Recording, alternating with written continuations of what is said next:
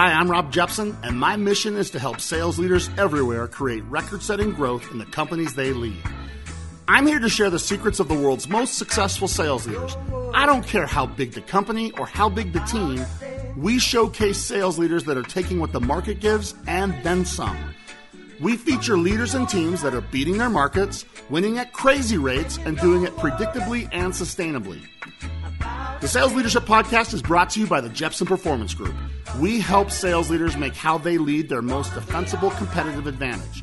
It doesn't matter if you're a new manager, a first-time VP of sales, or a seasoned sales leadership executive. We're all facing new challenges, and if you want someone to talk shop with that sat in your chair, I've got you. If you want to become a legendary leader for the team you lead, hit me up and hit me up soon. Now, get ready for some serious insights from sales leaders that are making it happen. And remember, don't worry, we've got you. Hello and welcome to the Sales Leadership Podcast, where high-growth sales leaders share high-growth practices and tactics.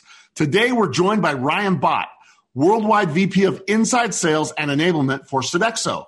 Now, Ryan leads an inside sales team as well as digital marketing teams in North America, EMEA, Latin America, and APAC. And this dude is chasing a big number. And in the sales leadership world, we all know about the number and it matters. He has a number in excess of $2 billion in new growth, okay? New growth. And he's also responsible for improving the sales productivity for thousands of people worldwide. And what's really cool about this is that the results have been impressive. Sodexo is the worldwide leader in services that improve quality of life. It's a massive driver in both individual and organizational performance.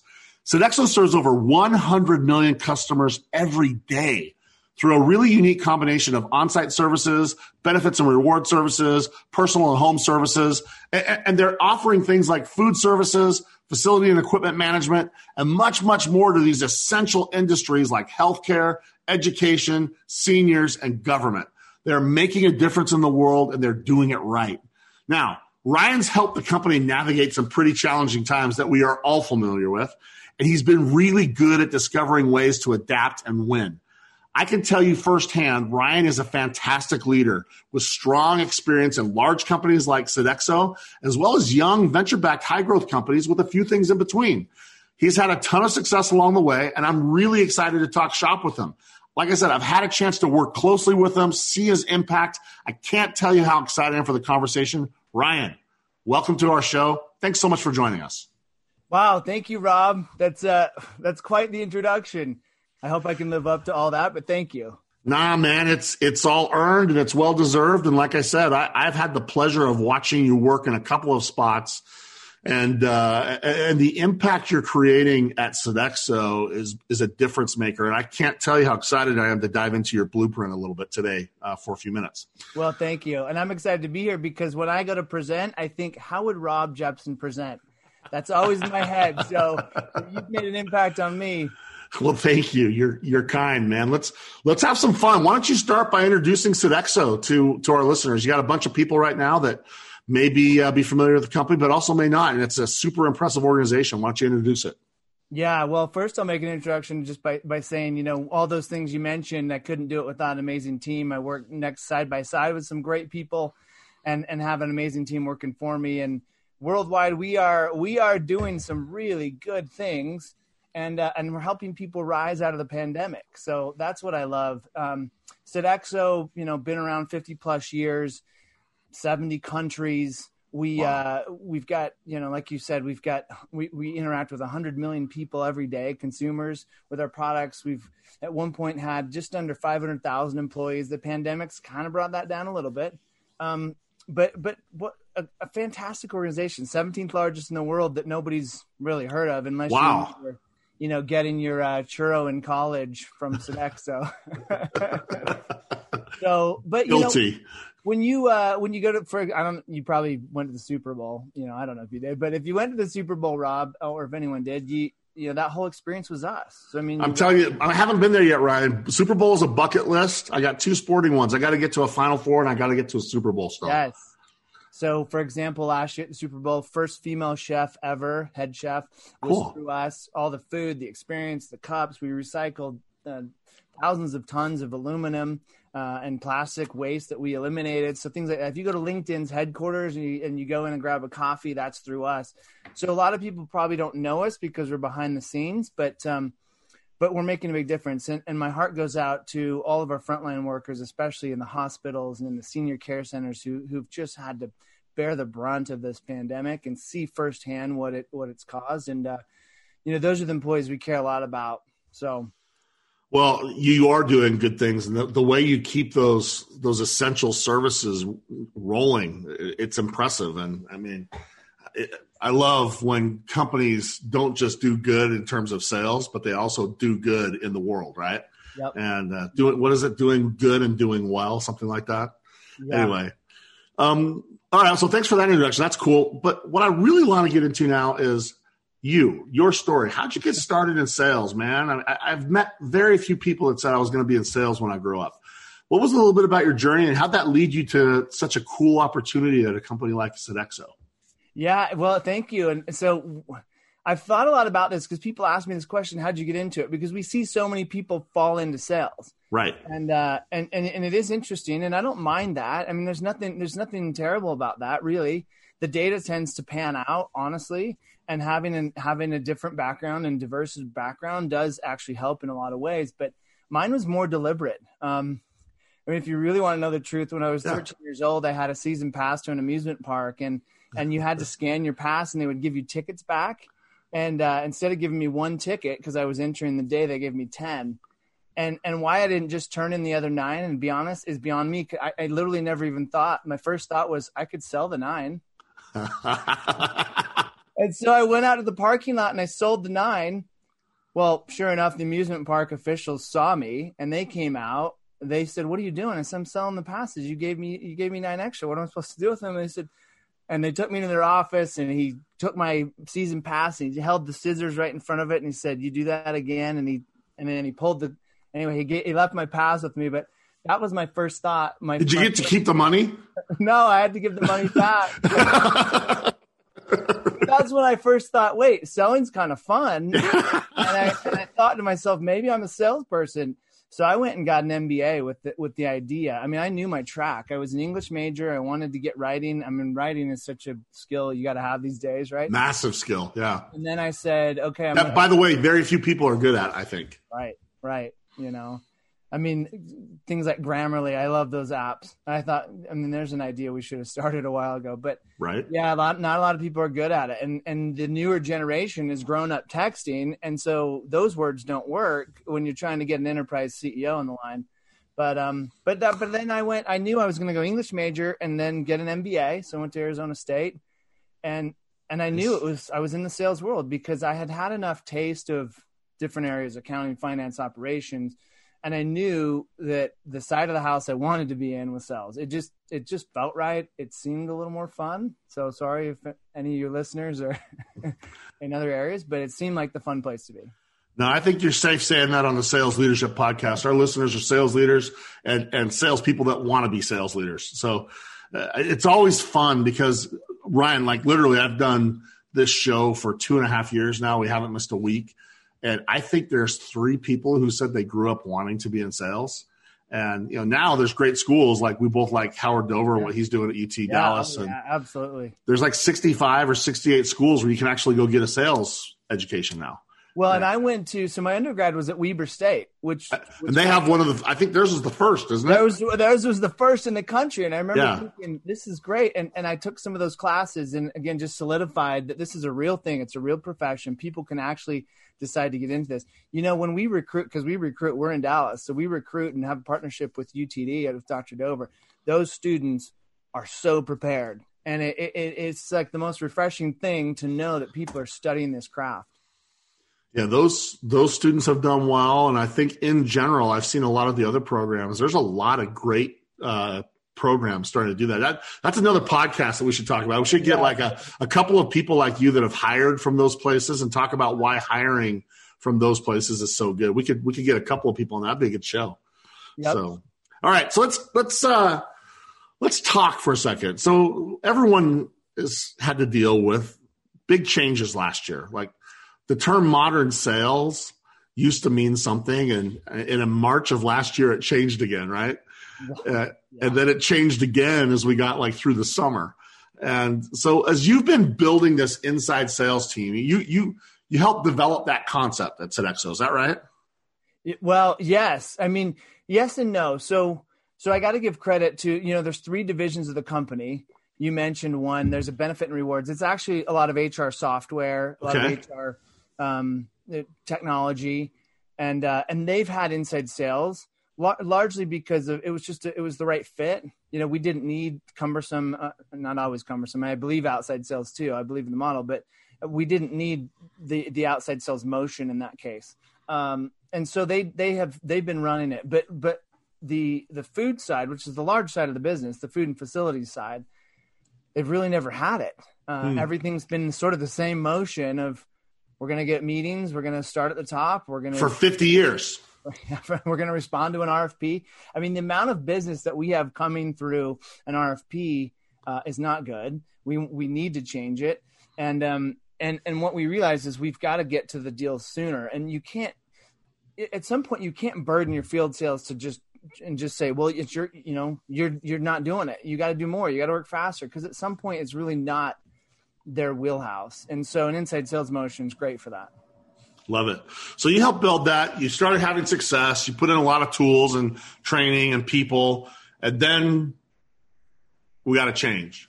Yeah. And you've done it pretty well. I'm really interested. What are some of the biggest changes that you've had to make to remain successful as you go into the second half of 2020 and prepare for 2021? Maybe not have to be all of them, but what's like some of the top 2 or maybe even 3 significant changes that you've had to be intentional about in order to help your team continue to win? Yeah, no, it's such a good thought. I mean, the first thing that comes to mind is empathy. As a leader, you can't fake empathy. That's the interesting thing, is people sniff it out. So they know when you're not being sincere. So I had to do we all have to do gut checks as leaders and say, are we really on board with this? But I had to make sure that I was really connecting with people in a different way. And I had to make sure that I cared. And that sounds weird, but I'll just be candid with our listeners and with you. Like, sometimes we get so busy as leaders that we do forget, and maybe we don't care as much. And I made a conscious effort to say, you know what? I'm really going to make sure I understand what's going on with these people. And I haven't been able to do that with everyone, but I have tuned in with my, those top leaders. And that's made a huge difference because everyone's just going through a rough time. Just last week, one of my top employees, he's an SDR. He's on the front lines, doesn't report to me, but helped bring him into the company. And we've touched base, but his dad passed away from COVID. Wow. And it was just sudden. It was so fast. And to be able to, I was in the middle of a call, and I don't remember what it was about, probably some strategy or product. He calls, I tell the other people, I got to go. And I'm not saying I did that right and trying to be the shining star here, but when you can take a call and just chat for an hour with an employee who just lost a dad, that's a big, you learn yourself. And it actually makes you more, you want to be empathetic, and then you go through that, and all of a sudden you get it. And so I hope I'm doing that better. So let's talk about that for a second, because empathy became a buzzword almost overnight when that went down. And, I know on the sales side, there was a lot of, for the first 3 weeks, it was okay to say, I hope everybody's doing okay, your family. But then that turned into a buzzword. And so you made that distinction really clearly, that it's got to be real, authentic, genuine empathy. So to our listeners, I want them to be thinking right now, we're not talking about your reps showing empathy to the customers. Now we're talking about the leaders connecting to their reps. Any suggestions on how you can make sure you're, going to check yourself before you wreck yourself on this one? How do you build real empathy? I love your story about the guy that his father passed, and thank goodness you had the kind of relationship where A, you could find out about it, and B, you were able to stop and go do that. How do you build that, man? that's one of those things that reminds me of when the senator was asked, what's the definition of pornography? And he said, I can't tell you what it is, but I know it when I see it. Right. Yeah. Any pointers on how you do that with your team? Yeah. No, there are two things. One is be present. We didn't used to be on video this much. And when we weren't on video, we were always sort of multitasking. But and I'm just going to call it your third. There's a third of your meetings that truly matter. 2/3, I don't know. You're there, you're on the list, you're there, you contribute. But there are a third that those are the ones that matter, and you know which ones they are as a leader. Right. Don't multitask. Look in the eye. Look him in the camera. Honestly, I don't look anymore at the screen. I look in the green dot, and it kind of bothers me because it's sort of mesmerizing, starts to hypnotize me. But I look in the green dot because I know we need to connect. And so that's one of the big deals for me is you got to be present because they know they can pick up on the sincerity. That's true. I want to sit on that one for just a second. I mean, people have talked about empathy a lot, but I don't think that we talk about it enough for the members of our team. And I think too many times we're so consumed by the number that we're hitting and who is and who isn't that we forget about the people that are behind it. And I don't know about you. I'll be interested to get this. I found that one of the most important things that we had to do is I started every one-on-one or, whenever I'm eyeball to eyeball, either face to face or like this, like we are, it's how are you? Right. It's that simple. Are you okay? Tell me about. And if I couldn't fill in the blank of tell me about, to me, that meant I didn't know him enough. Yeah. No, I love that. And I love that. So there's that. I mean, when you start a meeting, tell me about checking in with people. My boss, I love it. He starts the meetings just checking in. When COVID hit, he started having meetings every week. He didn't used to. He's got a global team. He's pretty times pretty demanded. And he's just said, no, we're going to half hour. We're going to check in. And that to me has been so refreshing. And he is sincere when he says, how's everybody doing? How are your kids? How are your families? How's homeschool? So I think that's one. The other thing though is, look, it doesn't take much as leaders for us to make a check-in. Right. And that's, so I'm not talking about, hey, tell me everything that's going on or how's it going, or I want to hear all about your dad over a text. That's not the right time, but check-ins are great. You can't tell me there's a leader. I can't, call an assistant, call anyone, call HR and say, give me the cell phones of everyone in my team and give me the birthdays of everyone on my team. I mean, a lot of us have apps that do that stuff, but fine. If you don't, just you can't get that list and check in and text some people and say, hey, heard you had a great meeting with so-and-so. Just want to say thanks. Like those things matter. And as leaders, that's easy. I mean, why would COVID have to force that? But it probably did in a lot of us.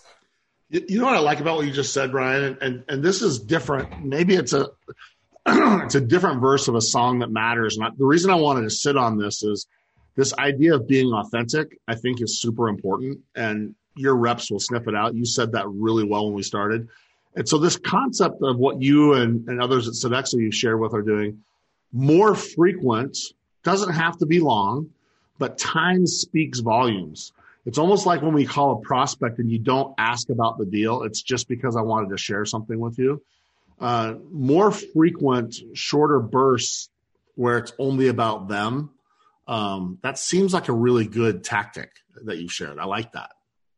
Yeah, it is. I mean, there's a whole, I'm sure you've had guests, and I haven't listened to every one of your podcasts. I've listened to a lot, but I mean, I'm sure people have talked about the authentic selling momentum that's happening. Yeah. Now, you can get a little too far, right? You're so authentic that you don't know how to handle a no. And then, they say, well, yeah, sorry, Ryan, and I'm just telling you like a friend, we're not going to do it. And you're kind of stuck. I mean, there's that, but you want to be real with people. I mean, the book that's helped me more than anything is 5 Dysfunctions of a Team. That's a great book. I like Lencioni in general, but that one's the one that got me going. Yeah. But you get to this idea of fake alignment and fake resolve, and it literally destroys your team. So when your team is literally, arms folded, agreeing, and then they're walking out of the meeting, and the real meeting occurs after the meeting you were just in, You've got a bad culture going on, and you've got a bad team environment, because that means people weren't real. That means they were afraid of conflict. And so this idea of being authentic is just so important, because it actually is what allows us to have conflict.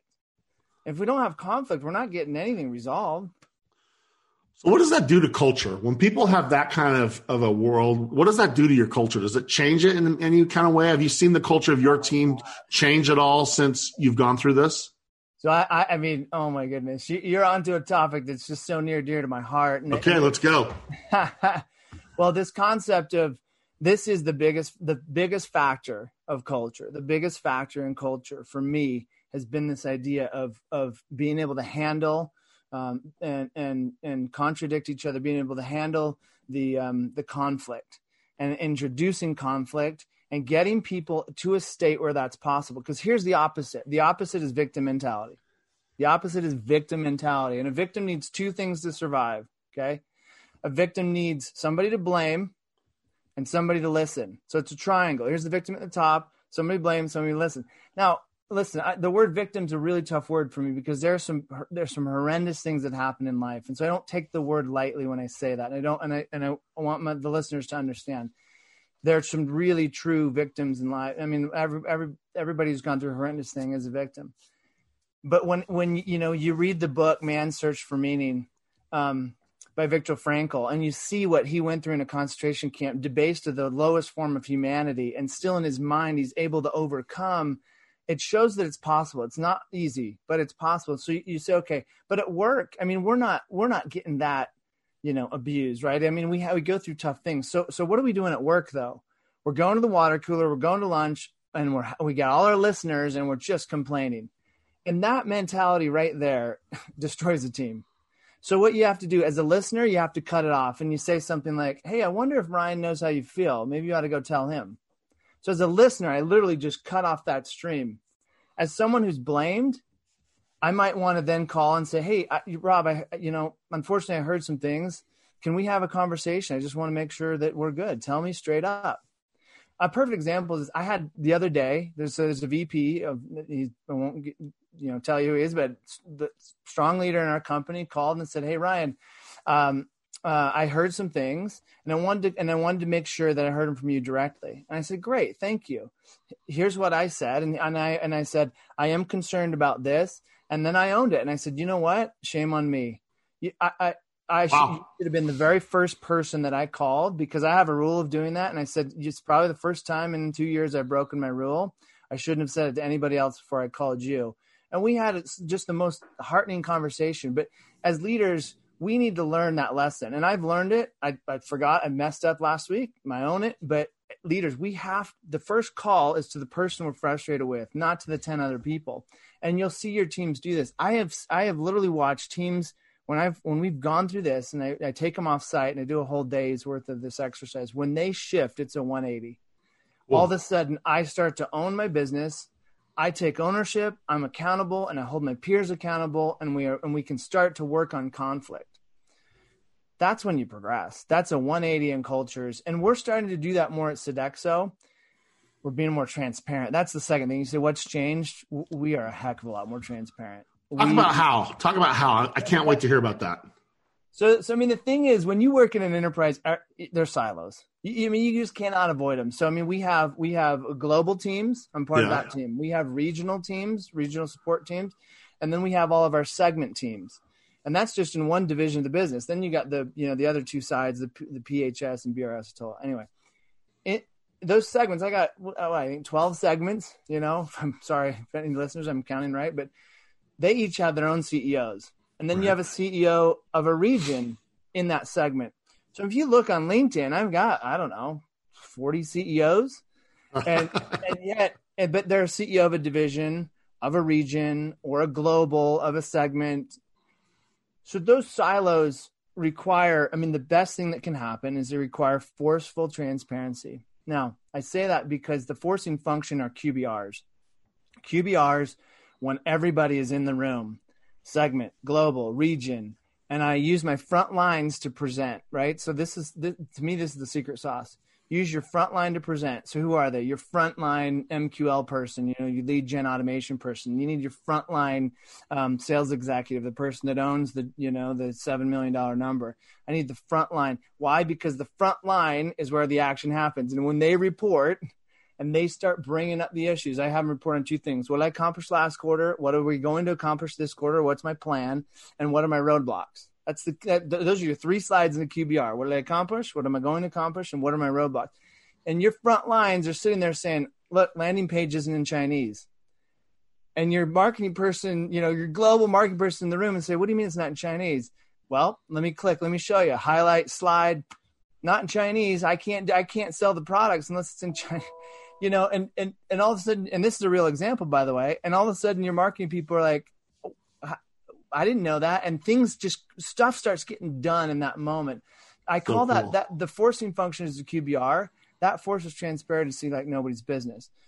Someone says, well, yeah, I can't get this tool to work. Another person says, why do you need that tool? We've already invested globally in a tool like that. So we're double paying for something, and all of a sudden things are getting worked out in that meeting. Like, oh, well, maybe you should ditch that contract. We're paying for it up here. And plus ours is integrated with the CRM.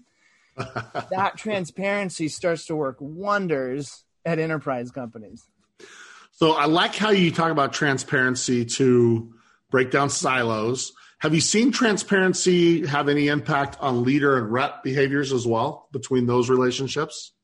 Well, I mean, absolutely. So, I mean, you between a rep, you have your one-on-one. A leader needs to be having one-on-ones. The one-on-one to me is the place where the transparency happens. Good. But the second thing, right? The second thing. Before we go to the second one, can I ask you a question about that? Yeah. Sorry, I do this all the time, man. I want to sit out. You're saying good stuff. Good. So it should happen there. Why doesn't it? Why don't you think it happens there? Because people have trained their people that one-on-ones about their numbers. Ooh. You have dashboards for numbers. You have Monday morning meetings. We can go through the Monday morning review. And if you're doing your daily stand-ups are about numbers. Here's what we accomplished yesterday. Stand-up is a mini QBR, by the way. What did I do yesterday? I mean, this all comes from the idea of a scrum and the daily stand-ups, that whole sort of scrum methodology. And you say, okay, it's how engineers do it. Why can't salespeople do it? But what I accomplish, what am I going to accomplish? What are my roadblocks? So you get your numbers in stand-ups. You get your numbers on dashboards. So I've got a one-on-one. Now I'm going to shift to number 2 because it's inevitable. I go there in a second, but there is also a difference between your one-on-one and coaching. But one-on-one is the ability to be transparent. And it's the ability to also listen. It's the ability for them to bring in, hey, here's what I'm working on, but here's where I'd like some help. And if numbers need to be there, of course you can bring them up. But in those one-on-ones, those half-hour check-ins where a leader and a manager are getting real and giving real feedback, that's where it happens. Anyway, I got to shift over to coaching though, because there is a slight difference between that one-on-one. Yeah, you brought it up, and you know me well enough to know I'm going to get there, but I wanted you to have a chance to finish where you were, because you're dead on. And the reason I wanted to sit on this, Ryan, is because we got, 2,500 sales leaders that are going to listen to this the first week it goes live. And I want them to ask themselves, am I being transparent in my one-on-ones? Am I being transparent with each of my reps? Because I think you're onto something, that transparency has never been more important, because I believe there's only 3 ways that we can get really good at helping people create results. The first one is clarity, and not just what's expected, but how you're going to get there. And if you can't have that clarity conversation, there's way too many leaders that just think, data-driven management means what you said, reviewing the numbers. And they aren't able to turn those into, can we have a forward-looking conversation around what I should do more of, what I should do less of, what needs to change, right? Well, exactly. Can I jump in? Yeah, of course. Think about it like this, Rob. What are we training? What are we actually doing with our reps? What's the end goal here? To hit a number? No. It's not. It's to create life-changing years. It's to help them create the best version of them. Yeah. I'm going to say it a different way. We're creating the next set of leaders. Love We're it. creating future leaders. Yeah. We call it high performance leadership. So there's a gap. We all have a gap. You're here and you need to be here. There's your gap. Yep. And we're all on this spectrum, but what we're trying to do is create the next set of leaders. Why? Because a company needs that. It doesn't do us any good to say, I hired a rep, she hit her numbers for 2 years and then she left. What did I get out of that? I needed a future manager. I needed someone to actually that understood the business so well, could move into operations or move into marketing. I needed someone who knew how to bring others along with them. We got to change our minds about our sales team. We're hiring the next set of leaders. So coaching, and I'll differentiate here for a minute, because coaching, I believe, there's two. Coaching can be about leadership, but I'm going to reserve for a minute and just say, put it in a bucket. A lot of coaching, right. Let me coach you through how to do better. The one-on-one, that transparency, I'm going to make you a leader. I'm going to give you direct feedback about style and how you deliver and how you come across. This is what I love. So last week I had QBRs, we had our SDRs, and if this person listens, he'll agree. I could say, but his example was this. His example was something went wrong in the QBR. Now, as a leader, and I'm in the room, and I'm not the boss, right? I'm the boss's boss's boss. No, the boss's boss. It's there. And so I'm sitting in the room, and I'm thinking, do I say anything? The other two leaders didn't. I'm looking at them, and it caused one of those. The rest of the team looked at the person and thought, okay, you're a snowflake. You get what you want, and the rest of us don't have to comply.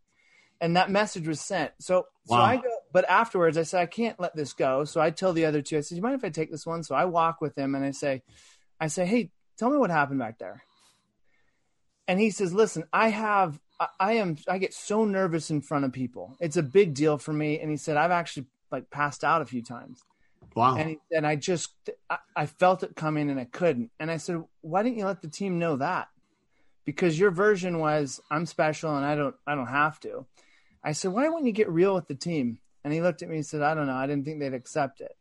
And I said, well, that's something we're going to work on. And I looked at him. I said, do you mind if I coach you? And and I'm not kidding you, he teared up. He started crying. And he said, nobody ever has asked if they could coach me. And he said, I would be elated. Please coach me. I want to be a better leader. Now look what just happened. Instead of making an issue of, you got to do this, I'm going to force you in this meeting and making this kind of big to do. And then it gets ugly and he gets upset. And then you're at odds. Put my arm around him. I said, would you allow me to coach you? The entire setting just changed. His openness and his ability to now listen just changed because he was open to coaching. Now I'm going to give him both coaching about the job, but about leadership. And the whole point is, listen, you're not going to be, and I started our first session. I said, where do you want to end up? He said, I'd love to be a CEO. And we went through scenarios, CEO after CEO after CEO. And I said, do you think they got to CEO because they hit the number? And the light bulbs went off. CEOs don't. They're not CEOs because they hit the number. They got to be successful, clearly. But they're CEOs because of how they hit the number. How they brought people along with them. It doesn't matter if you get to the top of the mountain if nobody else is with you. You got to bring everybody else to the top of the mountain. And I'm telling you, just the light bulbs are going off for this guy. And I'm so excited. He's excited. He's texting me this week. He's like, I have a whole new outlook on my job. That's the power of coaching. Oh, dude, I love that story. You're firing me up. I don't know what my favorite part of that story is. I don't know if it's that you connected with the person or that you were smart enough to ask, hey, man, would you be willing to let me coach you a little bit? That goes to everything you talked about. That's very empathetic and also authentic, right? Super transparent. I would imagine this guy felt like, as you described it, he probably was worried that the boss's in the room, right? And he's not doing his best. And it turned out to be maybe one of the great days in his career because you were in the room. Yeah. And so I love everything about that, man. How have you seen coaching change in the last half of the year going into next year? Have you seen it change at all or no? Well, so that moment describes to me what's changing. It is becoming more empathetic. And you have so I do think there's a delineation. Like there's a delineation between, am I going to coach you about your job? Which there's a lot of cool tools out there. And Rob, you've created some of them and so the power of coaching the job. I am a big fan of Gong, for example, and Chorus and some of these places where they're listening. And because, by the way, want to change a rep's actual job performance, have them listen to themselves. Like the number one thing, just listen to yourself. Do me a favor and listen 10 of your calls. I don't even have to say it. Hopefully you're self-aware enough. You'll pick it up like, oh, I see what you're talking about, Yeah. But that's the coaching on the job. Then there's the coaching of leadership. Again, let's not forget as sales managers and leaders, we're trying to get the next batch of leaders to come up through the ranks. Even at a small company, even at a 10-person company, you want that, right? Because the cost of change is just so high. I have a rule of thumb. You cannot change more than 30% of your team at a time. Well, if you're at a startup and you got 6 people in your organization, in your sales org, and 4 of them aren't performing, you can't do that. Yeah, you're done. You release all 4, and then you're going to stand in front of the board and say, our next 6 months are crap because I got to rehire my whole new team. I mean, so you have to be investing in coaching. And my experience, I guess, when you say what's changed, my experience is by investing and coaching them to be a leader is yielding the results of coaching them for results, meaning the number. So the more I put into coaching them to be a leader, the more I'm getting results on the number. Ryan, this is so good, man. I always like our conversations, but this is like you've taken it up a notch, and I really, really appreciate it. And I'm kind of bummed because we're starting to run out of time, and there's another topic that I want to get to, and we're going to have to do it fast because I know that we're running out of time. You know it as well. You have done a terrific job. Now, Cards on Table, I have had the opportunity to do a little bit of work with some of the Sodexo people. So I've had a chance to see you do your job, okay? And I've had a chance to actually hear what people think. And it's awesome. Like people that don't know that I know you and people that don't know that we know each other, they tell me when I'm working with these leaders how much they appreciate the things that you do. So I want to finish with this. I think this is a great way to finish this episode, especially as we're kicking off a new year. I think this is a really, really important thing. I have found that elite leadership teams have 2 things in abundance. One of them is trust. They have these areas where people trust their leaders. They trust their ethics. They trust their competency. And maybe most important, they trust the personal connection that they have their interests in mind. I have seen that, at least with a lot of the people I've seen at Sodexo, you've done that. Okay, so first of all, tip of the cap to you. Second of all, any advice on how you create trust? Because I can tell you this, it sure isn't saying, hey, you can trust me. As soon as you hear someone say you can trust me, you run like hell. You get away from that person, right? So how do you create that kind of trust? Because you would have never said on this show that people trust you because you're not that guy. So I'm going to say it because I've seen it. And I think it's a massive, massive thing that every sales leader has to have in spades if they're going to be successful. Do you have any thoughts about how that's created? Yeah, around trust. Well, thank you. First off, thank you for the compliments. And I hope some people feel that way. I don't do everything right, that's for sure, but they're good people. We have really good people. And it's a pleasure to work with them. So I mean, in terms of trust, I haven't always gotten this one right. I've had to learn so many hard ways about this. Part of it is I do like to move fast, and okay. I'm a guy who likes to come in and change, and I like to move fast. And I've realized the value of slowing down. I've realized the value of looking in the camera. I've realized the value of putting down the phone. Those are all lessons, hard lessons I had to learn. But those are just simple things. The way you perceive, the way you come across, the way you present yourself on the camera these days with your people is the foundation of building trust. They've got a sense that you're really there, that you really care. The second thing is I've been trying really hard, probably over the last 5 years, to just be upfront rather than wait. And I'll give here's a perfect example. We live every single day. Every single day we have, on average, 10 meetings? I don't know, 8, 10, 12 meetings? Yeah, that sounds right. Okay. There's no way you're going to be on time for all of them. So if you're late to every one of them, what have you just done to the people's confidence that you're in the meetings with? Right? Yeah, can't count on. Late and you say nothing. You just show up late. You've created an opinion about yourself that you probably didn't want. But let's just say, inevitably, you're going to be late for a third of them. But 5 minutes before, you have the heads up. And then this is tough. I know, because sometimes you're in the zone and you're like, and we don't all have assistants, right? So, I mean, and sometimes can't get a hold of them fast enough, but you need to let people know. So it's tough. I get it. But the reverse is you take those 5 minutes in advance. You know you're going to be late. And you say, hey, I'm going to be late. Thanks for your patience, or, apologies, or I need 5 more minutes or something. You do that up front and you win hearts and minds. It's that simple. If we can be open up front, not after. After, it's everything too late. Yeah. It's just too late on everything in life. So we be up front before the event occurs. And it could be to a meeting. It could be to a presentation. It could be, an expectation. I mean, here's the thing. I'll give you one more example. When I present, people inevitably, any conference, they want your slides 2 weeks in advance. Well, guess what? I love to change slides up into the last moment because Me too. I piss people off every time I speak because of this. Yes. Right. So guess what? Guys like you and I do now. If I get asked to speak, I literally start by saying, thank you. I'd love to, just so we're on the same page. I'll give you one deck 2 weeks out. I'll give you another deck a week out. And I'm going to give you a deck probably 3 hours before. And we're going to have to be okay with that because I like to bring in relevant events. And sometimes the relevant event happened that morning. But it's, again, up front. So I've learned the hard way to do that. And I teach my teams that one simple act starts to change our trust. We could go a lot more about trust. No, that's good. I like that. And I think we need to be mindful that every interaction is either going to build trust or break it. It's not net neutral ever. And, we should think that way. How do I make this, have people know that they can count on me, that I'm, the 3 that I talked about already. I just think that's a big deal. And I don't think it's ever been more important to have trust in your leader than it is right now as a result of what we went through last year. Yep. No, exactly.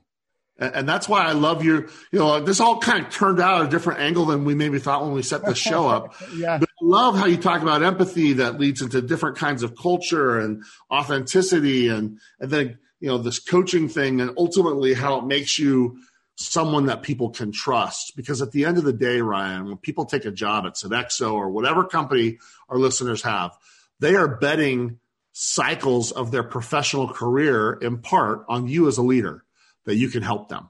Yep. And I think that we owe it to them to look through that lens. Can I help them achieve everything they wanted to achieve at least as fast as they wanted to, if not faster? So. Yeah. Speaking of that, I'm going to text. Let's finish here. Yeah. I'm going to text to someone I'm actually coaching right now, one of our leaders, and tell her 5 more minutes. I know we went long. I apologize. So let's finish quick. Same way we do everyone. 3 questions, fast answers, and then we'll teach them. We'll tell everybody how to get a hold of you. You ready? Yep. Biggest sales leadership challenge you face, and how do you beat it?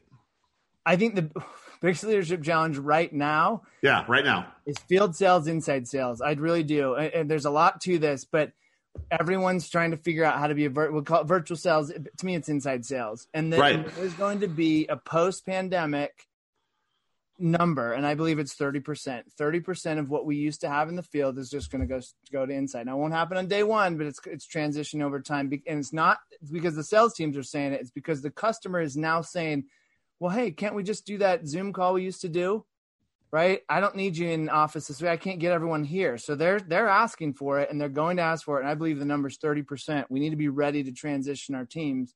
30% of our people, the more of an inside sales base. All right. Thank you. Number 2, you've built a lot of teams. When you're building a team, is there a go-to interview question or interview topic when you're looking for teammates? And what are you looking for when you leverage that topic or question? Yeah. So I'm a big person on EQ, if you couldn't tell by now. Yeah. And I believe it's what makes leaders, and leaders make numbers. Okay. So best question I ask is, what's the hardest thing you've gone through professionally?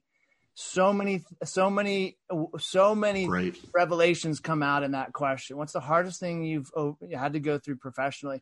Now, sometimes people tell me they intermix life, which is great. I say, whatever you want, you can tell me. But I learned how did they style it. I learned how did they handle it. I learned how did they go through it.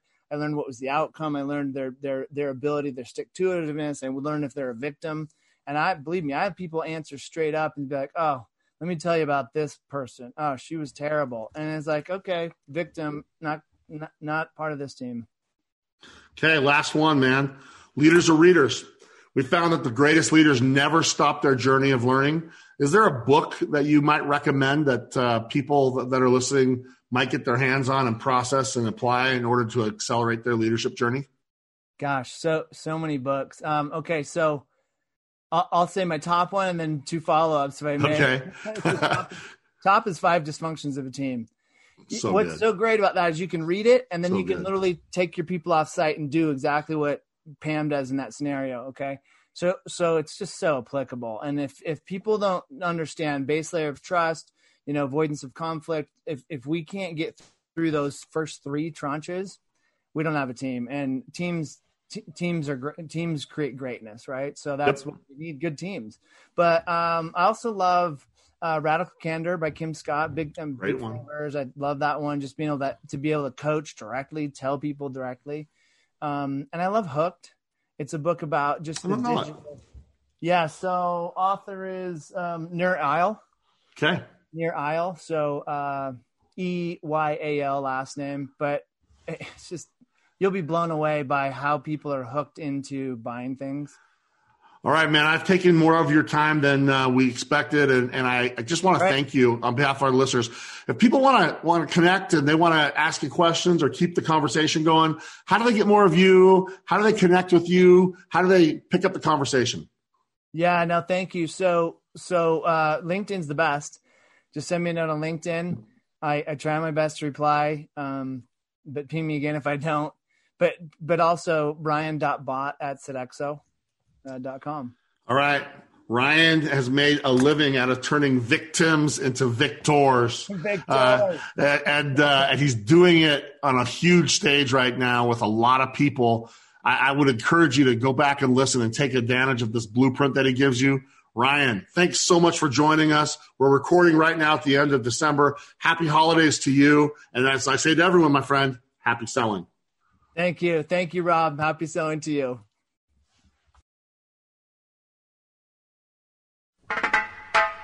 Hey, everyone. Welcome to another So What portion of the Sales Leadership Podcast, where we break down that interview and we ask ourselves, why did that conversation even matter? But first, the Sales Leadership Podcast is brought to you by the Jepson Performance Group.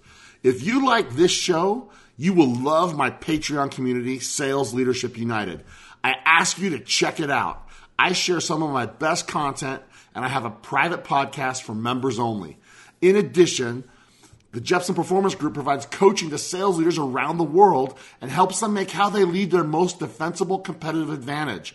Listen, the newest perk right now is executive coaching, and I'm finding that companies invest heavily in their sales team, but then they leave their sales leaders to figure it out on their own.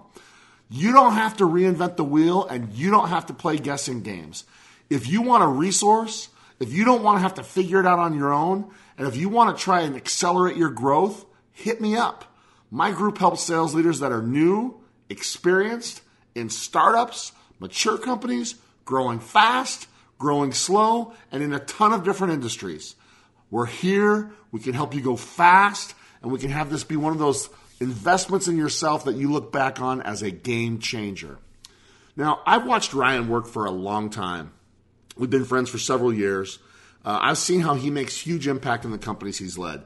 And I think one of the reasons he's so authentic is in how he cares about the people he leads.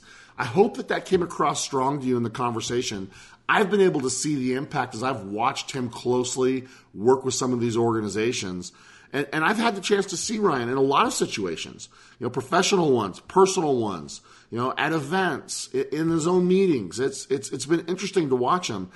And the consistency that I found is he's very genuine in his interest and concern for other people in general. So I was glad to see him turn this conversation into authenticity, because this concept and this topic is something that is a massive difference maker. It's been more important now than it's ever been. And it starts with what your role perception is. And too many of us think the role of a sales leader is to just hit a number. I hope that really got your attention when Ryan talked about that. His goal is to create new leaders. And it isn't just about, can I motivate you to get a few more deals done? It isn't just, can I get a little more revenue out of you? I think that's really important, that his goal is not to just suck as much revenue out of someone as you possibly can. It's to build them up. It's to help them create new capabilities, to be better, to be more capable because they worked with you. Now, if the people you lead really believe that's your motive, my experience has been that it's amazing how quickly they will change and they will grow. And right now, this is more important than it has ever been. Right now, this creates competitive advantages that are more obvious than they've ever been. This is going to help you do important things like recruit, retain, and drive growth faster than you ever thought possible. This is going to turn you into a magnet that attracts the very best team members and the very best efforts and the very best insights. So my advice is to follow Ryan's blueprint. Go back and break it down into kind of an outline. You're going to see that he talks about empathy, caring about the individual, not just their performance. Then he talks about being present and being transparent. Great conversation on transparency. He gets to a couple of other things, and then he gets to a really great conversation around coaching. And that coaching is different than just going over the numbers. And that coaching is about improvement, not just production. And so my suggestion is find ways to move past the numbers. And I'm not diminishing the numbers and saying they're unimportant. They're very important. But it's more important to connect to the individual. One of my most important laws of sales leadership is to connect before you correct. Because if you don't correct, you're going to have real challenges as a sales leader. Remember, the great sales leaders have an abundance of both trust and results. And you can't have one and not the other. If you have trust but no results, you're going to get fired. And if you have results but no trust, you're going to have people quit on you. You've got to have an abundance of both. And so start this week by reevaluating your connection with each member of your team. It's a perfect time of the year to do it. Have you created, I get you moments where every team member really knows that you have their interests in mind? If the people you lead believe in the connection, trust that you've established, you're going to find that your ability to help throw gas on the fire that fuels their growth changes almost overnight. So Ryan, my man, thanks for joining me. I appreciate him joining us. I appreciate him sharing these important insights that have helped him create massive impact in companies he's helped lead. I have seen firsthand his focus on people first leads to outstanding results. I congratulate you on your success, Ryan. I encourage all of our listeners to connect with him. Reach out to him. Ryan's one of those guys that's always willing to help and share, and I'm so grateful that he took the time to speak with each of us today. Most of all, thanks to each of you, our listeners. We don't have a show if we don't have you. The show continues to grow. I can't thank you enough for the support and the shares. If you like today's show, please, please, please head to iTunes and give us a 5-star review, as this is the best way for the show to grow and for me to continue to get access to the best sales leaders in the world. So, here's to creating connection. Stay in the people business. Make sure your actions demonstrate you have their interests in mind and that your focus is on their growth and their success. They are not simply a means to your end. Move past the numbers, double down on transparency and authenticity. Do this, and you're going to find that people will not only choose to make changes, they're going to thank you for it. So I wish you all a fantastic week. I hope it's the best one yet. I hope you're having the greatest start to a year that you've ever had. And as always, don't worry. Just execute, because we got you. Thank you so much for joining the Sales Leadership Podcast, the award-winning sales leadership podcast for those sales leaders looking to create legendary impact to those they lead. The greatest compliment you can give is to share this show and any of your favorite episodes with your fellow sales leaders, social media followers, or other communities you're part of. The Sales Leadership Podcast is brought to you by the Jeppsen Performance Group. If you want to discuss any of the topics discussed on the show, want to level up your leadership impact, discuss executive coaching services, or even include me at an upcoming event, hit me up at rob@jeppg.com. That's rob@jeppg.com. And to those of you working to become a legendary sales leader, I salute you and wish you much success on your journey. Whenever you need someone in your corner, you know where to find me.